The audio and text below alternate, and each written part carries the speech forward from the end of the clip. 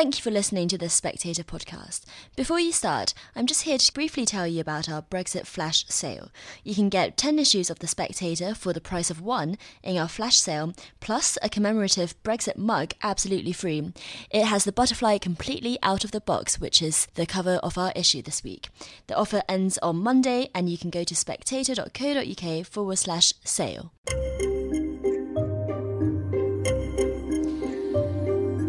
Hello and welcome to The Edition, The Spectator's weekly podcast where we discuss some of the most important and intriguing issues within our pages each week with the writers behind them. I'm Lara Prendergast. This week, it's finally Brexit Day. So, how's the country's healing process begun? Plus, we look at what the response to the coronavirus tells us about modern China. And finally, we ask, is it time we started building our own coffins? First up, as the news agenda is dominated by things like Huawei, HS2 and public spending, could politics be, and whisper this, returning to normal? In his cover piece this week, Rod Liddle writes how, for the most part, the election result has calmed the civil war between Remainers and Brexiteers. One such Remainer who has reconciled herself with the result is Stefanie Bolzen, the UK correspondent for Germany's Die Welt newspaper. She writes in the issue this week about why Germans are so heartbroken about Brexit. Stefanie joins me now, and Rod joins us down the line. So, Rod, Brexit's finally happening this week. How are you feeling about it? Oh, reasonably chipper. I think the country feels reasonably chipper as well. Frankly, leaving the European Union was only ever a secondary concern to me to respecting democracy. That was the thing which really infuriated me, that the country seemed as if it was not going to respect democracy. I was in favour of leaving the EU, but only by a very, very narrow margin. But yes, I think I'm delighted that the people have got what they wanted. And you say in your piece that the great Brexit divide seems to have mended since the election. Do you think people are just sort of getting back to normal now? I think they are. I think the last 3 years have been appalling. They've been appalling for the country and for the image of the country abroad. They've been appalling for our democratic process, and it's been a bitter time. It's been great for journalists, I have to say. But other than that, I've put on 2.5 stone because I don't get out to take the dog for walks enough. But no, it's been an appalling time, and I think had it been handled better by our government, which also presupposes that the government had more strength to handle it better, then we would be in a different position now. And I think that more countries in Europe might be looking over to us and wondering if perhaps they might go the same way. Stefanie, well, you write from that position in this week's issue. You're writing about the German reaction to Brexit. How are Germans responding to Britain leaving tomorrow? I think it's kind of twofold. On the one hand, as everyone else also in this country, they are very tired. It has been quite tricky in the last weeks actually to sell any articles to my desk in Berlin because there wasn't so much interest anymore. But I'm sure it will hit home tomorrow, and people will realize what an historic day this is and what it means for the European Union that Great Britain, the United Kingdom, is leaving. And what that means for Germany, because we have a very, very strong relationship and a very, very emotional link to the United Kingdom, and it hurts. And what do you think it does mean for Germany? Well, it will mean that they will miss a really important and very powerful partner at the table in Brussels. It will mean all sorts of things that will have an impact on economic relationship, on security, on universities, and simply in these times where geopolitics are changing so much, they are very, very keen to keep Britain very close because it's a reliable partner and they share the same values. Rod, you start your piece in this week's issue looking at the 50p piece that's been released and some of the reactions to it. I mean, how do you think the sort of Remain side have responded in the last week or so? I think the overwhelming majority of Remain voters are glad to get this whole thing done. They may be saddened that we've left the EU, but they still, I think, the overwhelming majority of them respect democracy and wanted to get this through. I think there's also the comfort now of a government with an 80-seat majority, which is able to push through pretty much what it wants. So I think everyone's in a slightly more comfortable state than they were, for example, in September or October, when it seriously looked as if we weren't going to get Brexit at all. However, there is the Remoaner Fringe, which is now morphing into a kind of rejoiner fringe. Will you tell us about them? They will not give it up, and they will try anything under the sun in order to, if not stop us leaving, which we are doing, but they yearn for us leaving to be a failure. That is the crucial point. They yearn for it to be a failure.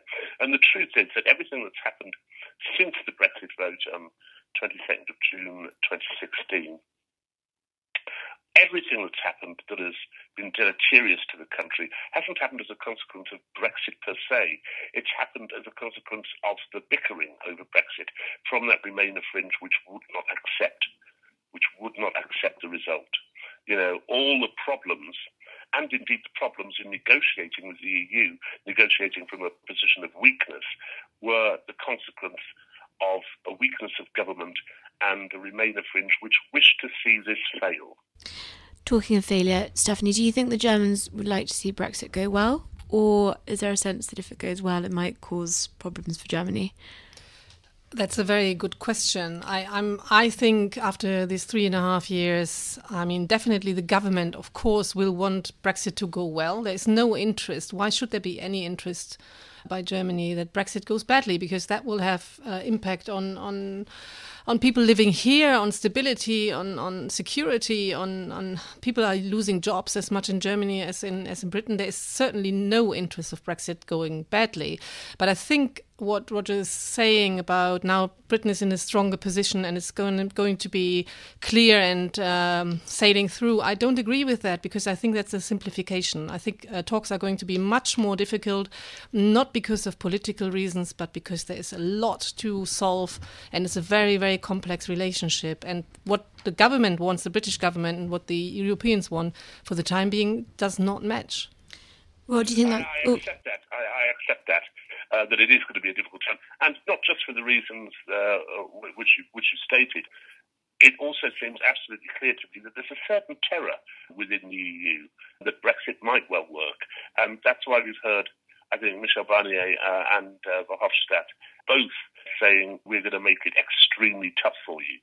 There is a genuine worry, I think, amongst the EU bureaucrats that it could be a success.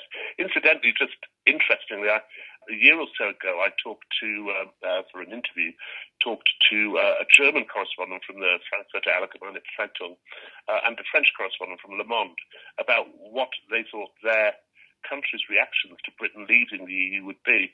And the German chap said, there is enormous sadness. We see you as brothers. We see you as allies. We love your culture. We get on with you very well. Despite, the historic enmity, we feel ourselves very, very close to you. It's a source of enormous sadness, and we wish you wouldn't go. And then I turned to the guy from Le Monde and he said, good riddance. And I think there will be that difference. I think there is probably, and speaking to German friends, there is a certain sadness in Britain leaving in Germany. I'm not sure it's quite as strong in France. Yeah, it's certainly different in France, but I think I wouldn't like to leave that, what you said, that the Eurocrats want Brexit to go badly. I think at the end of the day, yes, maybe there are some Eurocrats in Brussels who would like the Brexit project to fail. But then again, when it comes back to national governments, they have no interest of Brexit failing because that will have a negative impact on their countries as well. So I think we should stop this narrative. I accept that. I entirely accept that. And there is a big difference, I think, and there always was, all the way through the negotiations, a difference between the views from the national leaders and the views from Brussels. I mean, there has always been that divide. And it's true that during that 3 years, indeed, the 27 countries put on an extremely good united front against the rabble of the United Kingdom. But I think you will see now that divide growing a little bit between what both the leaders of the nations in Europe want from Brexit and, crucially, what the manufacturers and exporters want from Brexit and what Barnier, Tusk, etc. want from Brexit. Stefanie, one detail in your piece that listeners will probably find amusing is that John Bercow's calls for order, order in the House of Commons has now become the best-selling ringtone in Germany. Is John Bercow revered in Germany? He was for a time really popular, not now anymore, obviously, but at the high times of parliamentary debate, when was it back in, starting exactly a year ago with the meaningful votes being lost 3 times. And it was just breathtaking. I mean, people would watch it in Germany where they're saying, I don't need Netflix anymore. This is much better. And then I think Berko, I mean, you hate him or you love him, but he is a great actor. And the way he was speaking, from Germany, we love the English, especially the English so much because they are eccentric, they are really entertaining. And Berko had everything of that. Plus, he was a Remainer. I mean, obviously, Germans like that as well. Rod, were you aware of this? I wasn't aware that John Berko was a hero in Germany. No, that's rather dispiriting, and it rather lowers my opinion of Germany, which has always been my favourite country in Europe. I cannot bear the man, and I think he's suborned democracy too many times for me to have much respect for him. But you must take your entertainment where you get it, and I'm glad you find it entertaining. I found it entertaining as well, to be honest, and of course an awful lot to write about. Thank you, Rod and Stefanie. Hello, I'm Isabel Hardman. Hello, I'm James Forsyth. And I'm Katie Balls, and you can join us all every day for Coffee House Shots, our daily politics podcast. Just search on the iTunes store or an alternative phone provider, and why not leave us a review if you like it. Next, what can we learn about China from its response to the coronavirus? Cindy Yu argues in this week's issue that Beijing has responded in a distinctively authoritarian way. On the one hand, locking down tens of millions of people in quarantine overnight. On the other, shutting down bad news to avoid upsetting the bosses. She joins me now, together with Alex Colville, a Spectator contributor who's in Shanghai right now. Cindy, you write about your family in this week's issue who are in China. How concerned are they about the coronavirus? So they're quite scared, and they've been spending a couple of weeks now on lockdown, and they are pretty bored, to be honest, is the main thing. We're sharing lots of tips and latest intelligence that they're all in the same city in Nanjing in China, and they basically have been sharing, where cases of reported infected patients have been. And the one thing that stood out to me was this itinerary almost of 3 patients who initially brought the disease to Nanjing, which is not in the same province as Wuhan. And that itinerary had, details of timings of people these patients who were infected, where they were at a certain time, what buses they took, what supermarkets they shopped at for about a space of 3 days. So that the point was, by sharing this around the population in Nanjing, you could then see, were you there at that point? And if you were, then you go to get it checked out. And it's incredibly detailed, actually. And, growing up in the UK, my first reaction was, oh my God, they know so much and they've told everyone my whereabouts if that was me. But my aunt who shared it was just saying, didn't have any concerns at all, didn't even think it was a strange thing for the government to have had, and just asked, were you there at these places at this time? And do your family feel like the government have got a control over the situation, or does it seem to be sort of getting out of control? I don't think they feel like it's getting out of control, but they are very sceptical about the public numbers. We, in 2003, had a similar scare called SARS, and back then, the government basically covered it up for months. So there's this sort of latent skepticism that the government is really telling the truth. And there's a lot of, on social media, a lot of information flying around everywhere saying, it's actually the death toll is hundreds and hundreds and hundreds more than they're actually saying. And so there's a lot of skepticism in that way. But for now, because they're all scared to go out, there's not so much anger as there is just boredom. Alex, you've also written about the coronavirus for The Spectator this week. You've been in Beijing and you're now in Shanghai. Can you tell us what it's like out there for you? Well, at the moment, Shanghai is, I think, as you know, in a state of complete lockdown. Not even bars are open. Public parks have been cordoned off. It's rather strange. The city is so quiet that you can actually hear the birds sing, whereas normally it would be a complete drone of traffic. I think the mood just at the minute publicly is one of just stoicism. We're all in this together. We can get through this, from what I've been seeing. And have you heard of anyone who's contracted the coronavirus? No, I have not. I have, obviously, as has everybody in this country, we talk about nothing else at the moment. What's the situation like? How far has the disease got? No one I know has heard anything about anyone being infected. It's at the moment it's just a phantom. It's a phantom which I think social media is driving people insane with, and also a lot of people are bored. They've got nothing else really to think about or talk about. Cindy, you say in your piece that one of the sort of benefits of a one-party state is that it can move faster to contain a disease. What exactly have the Chinese government done so far to contain it? So the thing that I talked about earlier with Wi-Fi tracking of these patients, that's on a local government scale, so that's not a central directive from Beijing. But that just shows, the one-party state doesn't have the same privacy concerns as we do in the West. So that's one example. But also, listeners probably will have heard about this 6-day hospital. I mean, it's now meant to be completed in 10 days, so, problems with HS2 are understandable in China, I think.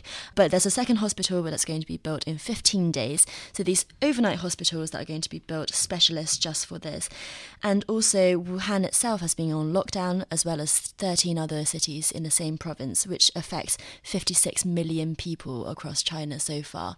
And that's not even to count, the cities that have put themselves on lockdown, like Shanghai, as Alex was talking about. And the Chinese state is bringing in the army as well to help with food transportation and also to guard the exits in places like Wuhan. So the fact that the Chinese one-party state doesn't have these privacy concerns, human rights concerns, and it has lots and lots of resources means that it can just clamp down incredibly fast and in a draconian manner. And one of the things you mentioned is some of the censorship that's going on. I mean, how prevalent is that? And I mean, are people sort of worried about it, that actually the kind of truth isn't necessarily getting out? So I think that people have learnt to self-censor. Alex mentions social media, and the Chinese are an incredibly digitally connected society at the moment. People will be sending videos and texts and all this sort of stuff, and they will be criticising the local government in Wuhan. But what has had a lid kept on it so far is criticism of central government. So one comment that was deleted was someone saying, where is he? Why isn't he on the front line? And that's in reference to President Xi, and that was deleted. So that's the sort of censorship that would happen, but I think the government is probably quite happy for the local government to take the flak of this disease for now, and then when it's sorted, then there will be certain heads that can roll more easily. Alex, you also talk about social media in your piece, which Cindy's mentioned. I mean, do you think it's making the panic worse? I think social media, it's bringing out the best and the worst in people. There are some stories which are being held up as a prime example of good people doing good deeds. There's one which is doing the rounds about a man in Anhui who ran into a police station and placed 500 face masks on the desk of this police station, and there is a face mask shortage here at the moment, and then just ran off without even accepting a thank you. These police officers chased after him, desperately trying to say thank you so much, and he just ran off. So all they did was just salute him as he ran away. So there are some cases where social media is making people feel like they're all in this together, that we can weather this storm. But there are also cases where it's shaming people who are not perceived as doing their civic duty. There was one woman who took some fever-reducing meds, and that meant that she passed the temperature checks at an airport customs, and she flew to Paris and boasted about it on social media, and social media came down on her incredibly hard. It's being used, I think, both to champion good examples of civic duty and to shame those who are doing badly, much like social media in the West. Just finally, Cindy, you did mention President Xi earlier. I mean, is this going to cause problems for him, or is it, as you say, more of a problem for local government? So I think the stoicism that Alex talks about is really, really interesting. Wuhan had a light display a couple of nights ago which just said, "Go Wuhan." So even though everyone was stuck in their flats, they could see that the city was sort of, there was this sort of political drive for motivation to get through this. And I think that's prevalent. So no one at the moment, or at least not many people, are saying that President Xi is dealing with this in a bad way. And even Western commentators and health officials have said, compared to SARS, this is a much more transparent process. There's a great quote in your piece where he says that any local authority seen to be covering up will be nailed on the pillar of shame for eternity, which is quite punchy. Yeah, but I think once the crisis dies down a bit more, we'll find out a bit more about exactly what happened in the city of Wuhan before the world knew about it, because there are now people saying that this might have not started with the seafood market. Of the 41 initial cases reported to the hospital, 13 of them had nothing to do with the seafood market at all. So were people dying in the city beforehand? Did the mayor know? All these questions will be asked, and I think at that point, people will then be saying, why didn't local government do more? And we'll find out more as that comes. Cindy, Alex, thank you very much.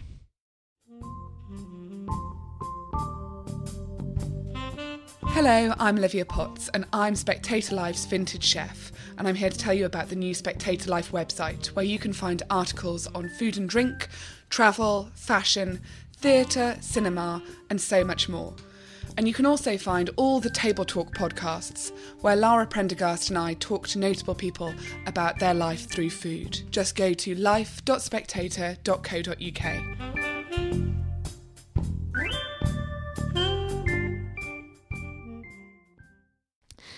And finally, is it time to talk about death? Kate Chisholm meets the people designing and building their own coffins in order to take back control of death, and she writes about them in this week's issue. Kate joins me now, together with Dr. Sharon Young, a lecturer on end-of-life rights and a volunteer at the Death Cafe in Kingston. Kate, you write in this week's issue of The Spectator about people building their own coffins and these coffin clubs. Can you start by telling us what exactly is a coffin club? Well, Coffin Club was set up by a woman in New Zealand called Katie Williams, and she was basically in her 70s. She was looking to set up some kind of class for the University of the Third Age, and suddenly, out of the blue, thought, oh, I'm going to make my own coffin. And decided that she would do that, and then decided she would gather a group of people around her to do the same. Didn't really expect many people to come, and she was quite overwhelmed by the response. And before long, her house was full of people, knocking up their own coffins. But it was much more than just making your own coffin. It's kind of an opportunity to express your life within that, so that a lot of them will put pictures of their family or stick them all around the side of the coffin. Or somebody was a complete fan of Elvis, so she basically has pictures of Elvis all the way around, and a full length one of him under the lid of the coffin, so that, as she said, he'll be lying on top of me forever. That's brilliant. And is this something that's also happening here in the UK? There are coffin clubs now in the UK. I think the first one was in Hastings, but I think there are some other ones now as well. But it's all part of a bigger movement towards, the woodland burial sites and natural burial, cardboard coffins, ecological burials, but also not necessarily a different way of looking at death, but a revival, really, of the reality of death, and bringing it very much back into part, not just excluding the coffin, for instance, but bringing the coffin into the wake and into the experience of the funeral, so that people realise this is what's happening. It's not kind of put away to one side. Sharon, you're the founder of the Death Cafe in Kingston. Can you tell us a bit about what exactly is a Death Cafe and how it works? A Death Cafe is a group of people who meet together with no agenda. No topics are off limit. They enjoy tea, cake, refreshments, and talk about all aspects of death and dying. So what usually happens at a Death Cafe is that I welcome people, explain what was behind the founding of Death Cafe, and people just introduce themselves by their first name and say what brought them to the cafe. And usually conversation flows from that point. And do they tend to be people who are facing death, or is it people who've recently lost loved ones? What sort of person comes to the Death Cafe? Everyone comes to a Death Cafe. So recently I've had some students, some very young people, but generally people who are in their 40s, 50s, 60s, 70s, who are beginning to think about their own death or have experienced bereavement or want to plan for their funeral. What sort of advice do you kind of give at the cafe? Well, I don't give any advice. That's the beauty of it.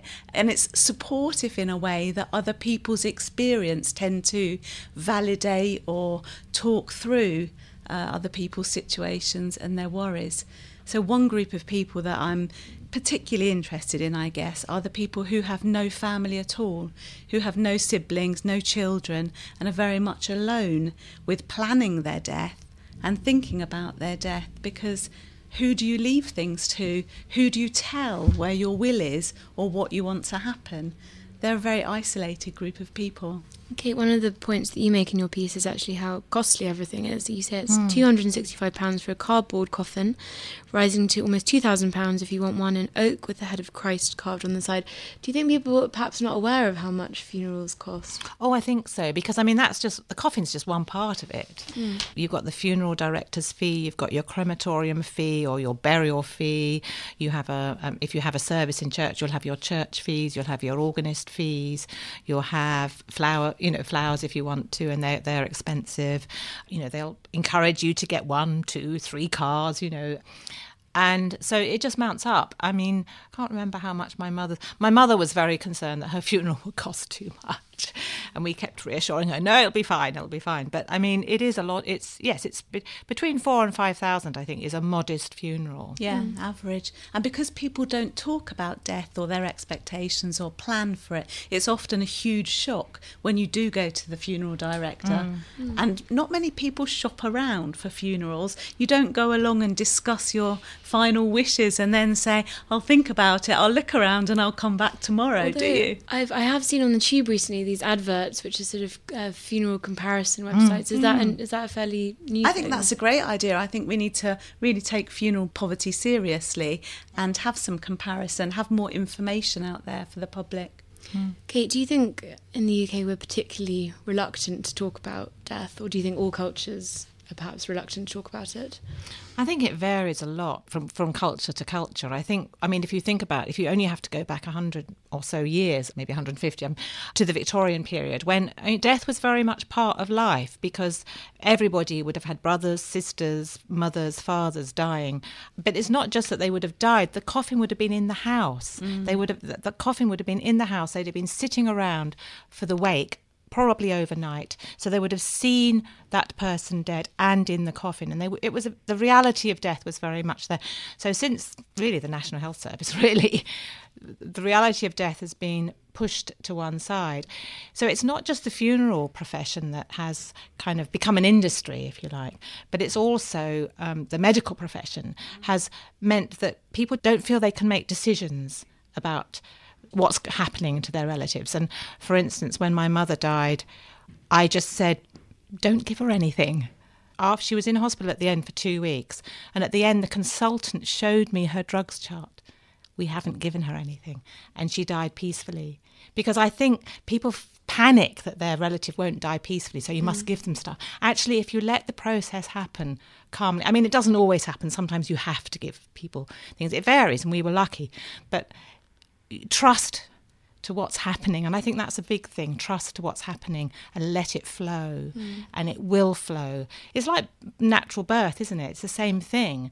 It's let the process happen naturally, and it will be okay. As soon as you start, obviously sometimes it doesn't work like that. But sorry, I've just realised I'm speaking.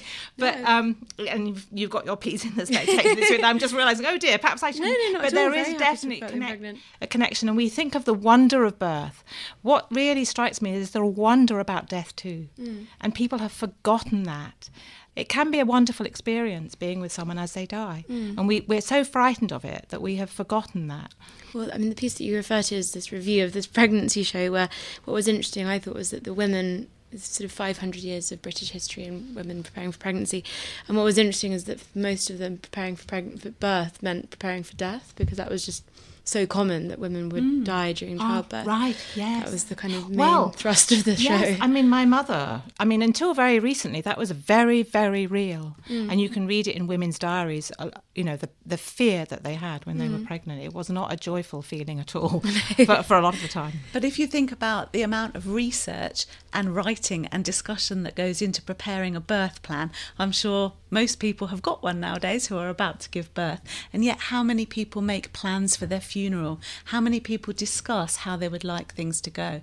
And I think if you have those discussions, it spares your friends and family the arguments and the uncertainty later on, because there's something very comforting about knowing you've given your loved one the funeral that reflects their values and would be honouring to them. I think people have peace having done that. Sharon, you mentioned earlier funeral poverty. I mean, what happens if someone can't afford these very high costs for a funeral. There are some options, so people who are in receipt of benefits will get an allowance towards a funeral, but it won't pay the cost. I think the funeral allowance is perhaps half of the average funeral cost, so you have to make some very tough decisions. There is an option for a public health funeral, or you can donate your body to medical science, which I've actually said I would like my children to do that if they're comfortable doing that, and they can go on holiday for the cost of the funeral. And Kate, finally, would you be building your own coffin, do you think? Is that something you're interested in? Well, I'm quite tempted by the idea. I'm not very good with a hammer, it has to be said, but I might sort of talk to somebody else and get them to help me do it. Because, in fact, I did think I wanted to be cremated, but having sort of thought originally, but I now think I would really like to be buried. Well, thank you, Kate and Sharon. And that's it for this week. If you pick up the latest issue, as ever, you can read everything we've talked about, as well as more from Rory Stewart, Mary Killen and Douglas Murray. And we've got a special Brexit flash sale. You can get 10 issues of The Spectator for the price of 1, plus a commemorative mug featuring The Spectator's butterfly illustration. The offer ends on Monday. It's available at spectator.co.uk/sale. Thank you for listening, and do join us again next week.